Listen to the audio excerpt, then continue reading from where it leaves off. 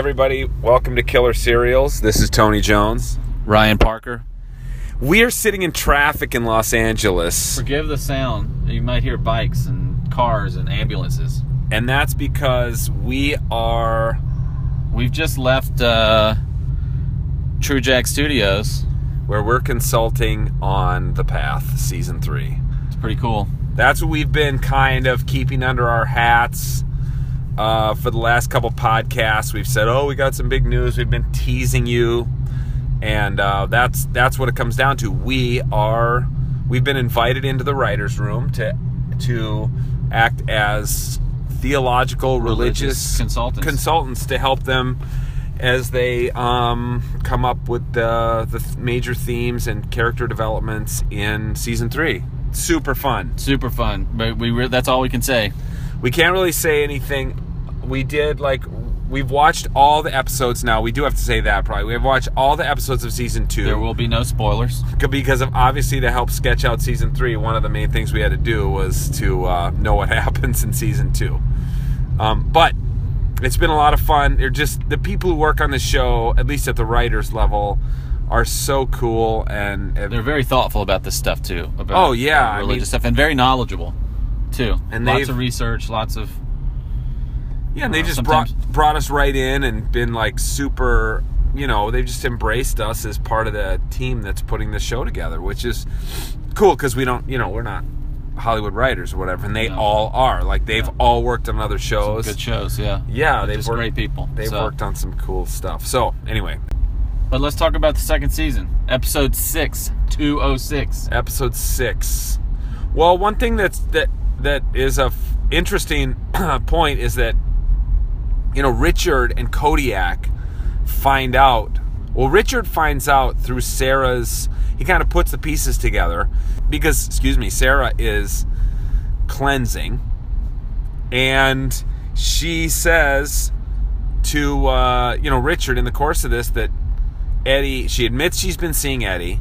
She admits she says that Eddie's got not a tattoo, but like a scar on his back from being struck by lightning. And Richard's like, he was struck by lightning? Was he in Peru? And she's like, no, he wasn't in Peru. Because he lies to her about being he just doesn't tell her that he was in Peru. Right, and then Richard kind of like boogies out of there, goes into the special archive room, gets jumped by Kodiak, who's putting the sleeper hold on him, and says, Cal wasn't there, it was Eddie. And then it's this very interesting, I think an interesting plot starts to develop where Richard and Kodiak are like going to get to the bottom of this. They don't necessarily think that Eddie threw Dr. Stephen Meyer off the cliff. They just know he was there when Stephen Meyer died because they've seen the drawing that the one guy did in Peru. Yeah. So that's just a fascinating little, subplot. Yeah. Meanwhile, it's really driving it's more than a subplot, right? It kind of kicks us in. Yeah, it's a big part of the plot. It's not a subplot. More of a subplot is Eddie's love life, and that now he's like at a backyard barbecue drinking PBR with Chloe and her friends, with some like people who like making. It's just the people making out in the corner. I don't know. They're just macking in the corner, and then later in the episode, Sarah sees people getting it on the sidewalk. Yeah, that's true. It's like New York people just making out on the street corner every day. And she sees that, and she's like, I need to get... I'm ready for Eddie. I'm ready for Eddie. But this a couple times in the episode, right? They also got together in the previous episode. Well, I think that one of the things that's being shown is, Eddie is... I mean... How would you say it? He's not completely Eddie's out. Trying to go mainstream in mainstream life, and like going to a backyard barbecue and drinking PBR is what you and I would do. That's what normal people do. I wouldn't drink PBR, but it's what normal people do. I would drink a better beer. Okay, but I know, yes. But I don't understand why this is so difficult for Eddie, because they drink beer and have barbecues at his... He just doesn't know anybody. Not with the people from the movement. That's right. So here's what I think is interesting about his ongoing relationship with Sarah that we see here. He says a couple episodes ago, when he goes to the meeting, right, the ex-cult meeting, he says, I at least had a sense of purpose and fulfillment and freedom that I had never known. And of course, she still represents that, right? So obviously, when he's with her, it's not just the sex, right? But it's what that relationship. I think it's two things. I think he's really still in love with Sarah, and I think he really felt at home in the Myers compound. Yeah. And he's missing both of those things. Yeah. So he's replaced both of them. He's replaced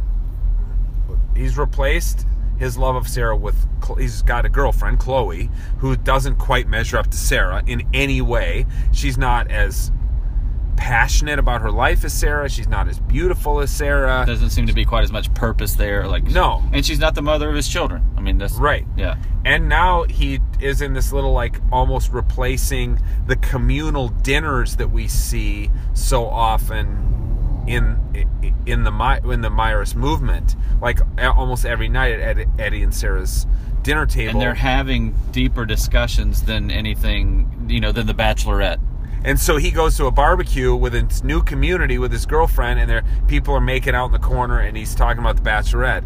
And he claims later to Chloe that he had social anxiety and had to leave the party, but in fact, he fled to Sarah's bed. So it's interesting that what we see, that the movement, the control that the movement has on him in the previous episode, right, is somebody spying on him, right? And so they send people to follow him. So there's that sense of kind of forceful control, but then the movement has also exerted this very natural control, right? Of this sense of belonging to a community and having to give up. You're not just giving up the beliefs and the attendance and all that. After everything Eddie's gone through, you wouldn't think he would miss the movement. You could see he would miss his wife and miss the sex with her or whatever. And the kids. And the kids, sure. But now you can He's not missing Russ.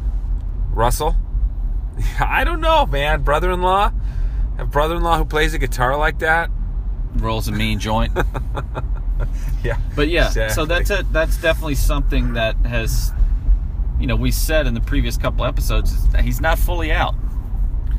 Now, speaking of somebody who's in but is keeping a secret, is Hank, who is going to see his daughter who fled sometime in her late teens. As a teenager. Fled the compound, and they've not had any contact with her since, and we find out that actually Hank has been going to see her and lights up a cigarette with her and it's clear he has a relationship with her. Very natural. Yeah. Very natural. And so he's at the center in New York, and he says, I'm going to go take a walk, to his wife, and do you want to go with me? She doesn't. And so he goes to see his daughter. And I think it's a great parallel, right? Where you have Hank has always given Eddie a long leash. Yeah. But Gabby hasn't. Right. Right? Sarah's mom. She's always been a bit more strict and kind of taken Sarah's side and at least forced her further into the movement away from Eddie. But Hank, you can tell now it makes sense. Yeah. Right? Hank's there for Eddie because Hank's there for Tess. That's right. Sarah's sister. And he understands why Sarah needs to let Eddie see his kids. And Hank has always been we learned in season 1 that, I don't know, what was Hank, 4R, I think? 3 or 4R. And not far. He doesn't want to go any higher. Doesn't care. No, he's like, I want to smoke my doobie. I want to hang out with my family. I want to wear some cool neck scarves. Eat my vegetables. What are those things? I don't know. It's a little ascot. Drink a good beer and smoke some weed, right? That's all he wants to do. That's what he wants to do. Yeah. He doesn't... Loves his grandkids. And he's also willing to, deceive his wife and go against the denier policy in the movement and go ahead and see his daughter, Tessa, even though he's not supposed to. But he's kind of like, screw it. Yeah. Screw it. Love is more powerful than faith, Now, Hawk has been woke. The boy's woke. The boy gets out of jail. The boy goes to jail first. He's in juvie. He's in juvie. We had that last episode, and now we got him out of jail, and he's coming back. And Noah, who actually is a person of color, you know, like Hawk's super passionate about all these social justice issues, racism, and like, have you ever heard of this book? System. Have you ever heard of this book, The New Jim Crow? And she kind of rolls her eyes like, yeah, I've heard of it. Yeah, he's reading James Baldwin now. I've heard of it. Yeah. I've heard of it. And so she's like, you know, don't be so flippant. Like, she thinks he's being flippant. You're not right? my people. Yeah. And then she's like, she apologizes. Right? Well, I mean, he first said, he's like, sorry, I didn't mean to. This is all basically like, this is all new to me. And once again, you know, when they went to the Andrew Bird concert, she said to him, "You're just a boy." You're just a boy. And once again, you can see, well, not only that he's just a boy, but that he really is, and maybe this is the result of growing up in a cult, he doesn't have any real foundation, and so any new idea that crosses his transom, he just jumps all in for. You've said teenagers make the best fundamentalists. Yes.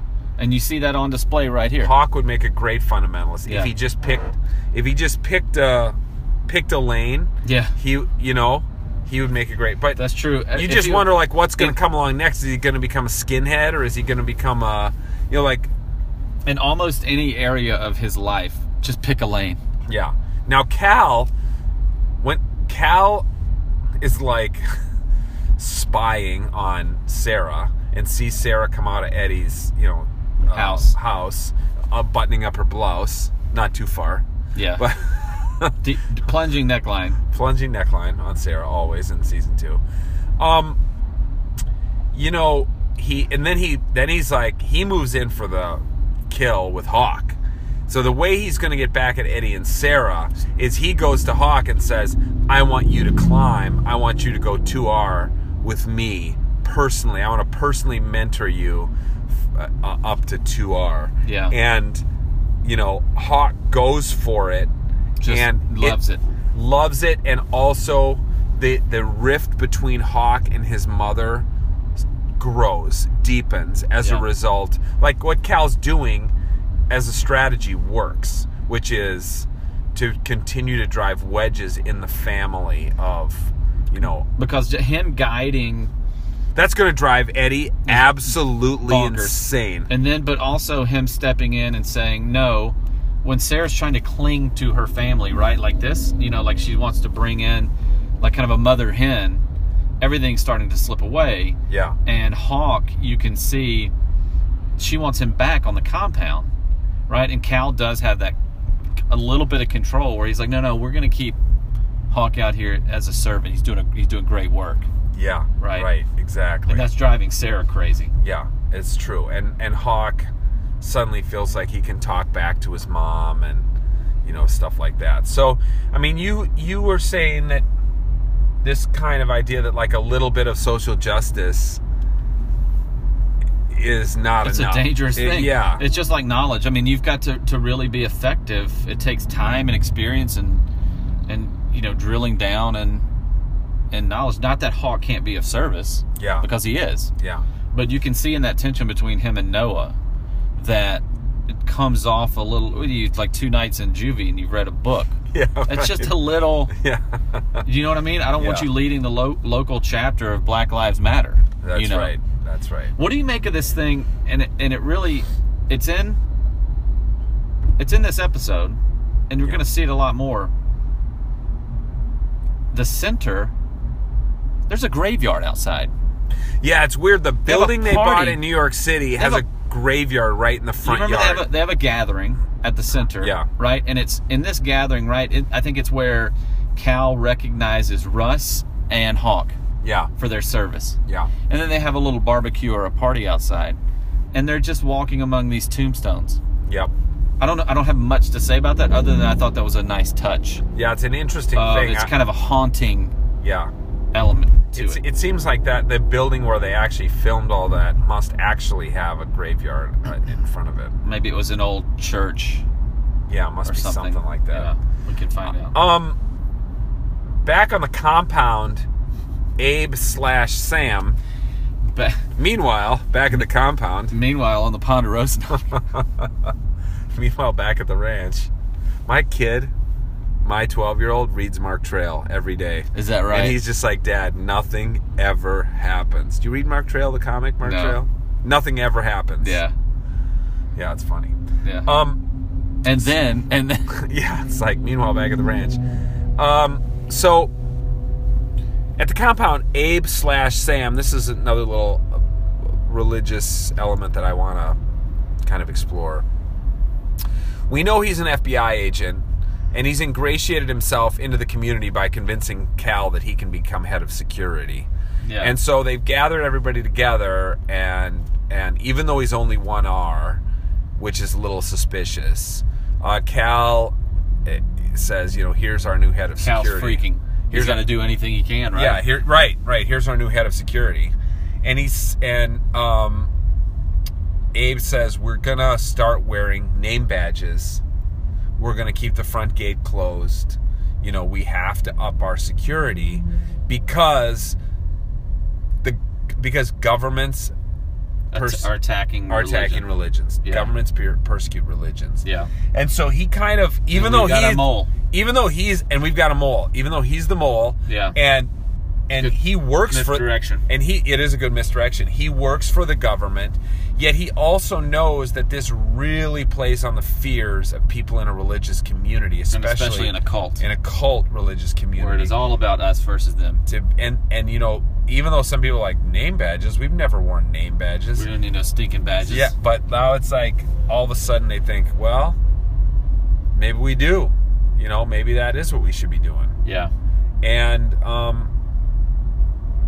so I just think that kind of, even though the world isn't not out to get the Myrists at all, there's none of that this season. There was the previous season, but this season there's kind of none of that. Like, the world is out to get the cult. Nevertheless, somebody can use that and raise enough red flags in the community that they're like, yeah, we'll do whatever you say. It's really they've done that with such a light touch in this episode particularly. Yeah. But it really is a stand-in for what we face today. And then I think which is, let's just keep people afraid. Let's just let's play on these fears, and we're going to get the people out. We're going to find the bad guy. Yeah. And get him out. And back to Hank. I mean, I think it comes to its most poignant point when Hank is trying to leave the compound, and the security guy's like, you can't leave unless you have your badge. It lets you. It's a really odd touch, almost prophetic, right? Yeah. Where as soon as we try to instill a Muslim ban, who are the people that we end up blocking to get back? Yeah, not Christians, and a Muslim guy who happened to be a translator. For the army. Not the people this was targeted at. No, and it never works that way. Yeah, right. That you never catch who you're supposed to catch. Right. Yeah. So Hank's like, "Are you kidding me? I've lived here for 20 years. Yeah, I'm gonna turn around and go home." The guy's like, "I need your name badge before you can leave." Yeah. And again, there you're like, "Well, I didn't think the name badges were to keep people in. I thought they were to keep them out." But it's a little Hotel California thing going on. Yeah. So. Yeah, that's kind of what's going on in season 2, episode 6, and I think a lot of good stuff happens in this episode. And we're just gonna see this, like, seeing this Cal getting between Eddie and his son again. Meanwhile, Eddie's getting back with his wife. It's such a powerful dynamic. It's just like they're leading to an explosion. Leading to an explosion. So anyway, thanks for listening, everybody. And the LA traffic. Thanks for listening to us through the LA traffic. Yeah, how much longer do we have to get home? I don't know. You tell me. Okay. A lot. Yeah. All right. Later, people.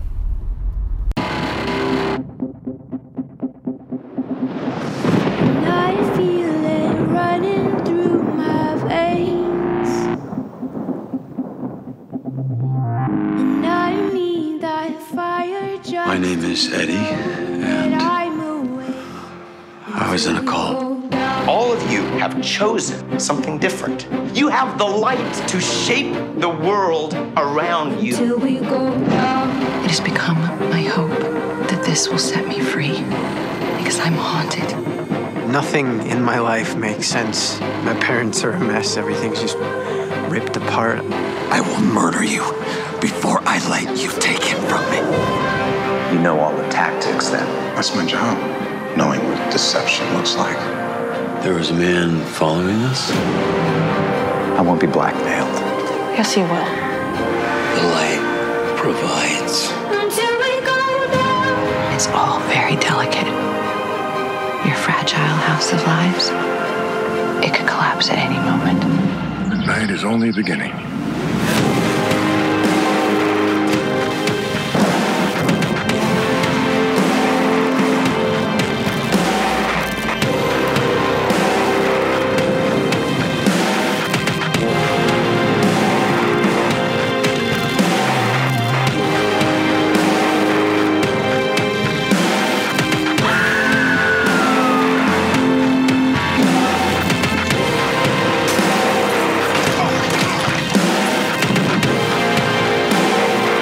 And I need that fire just to know that I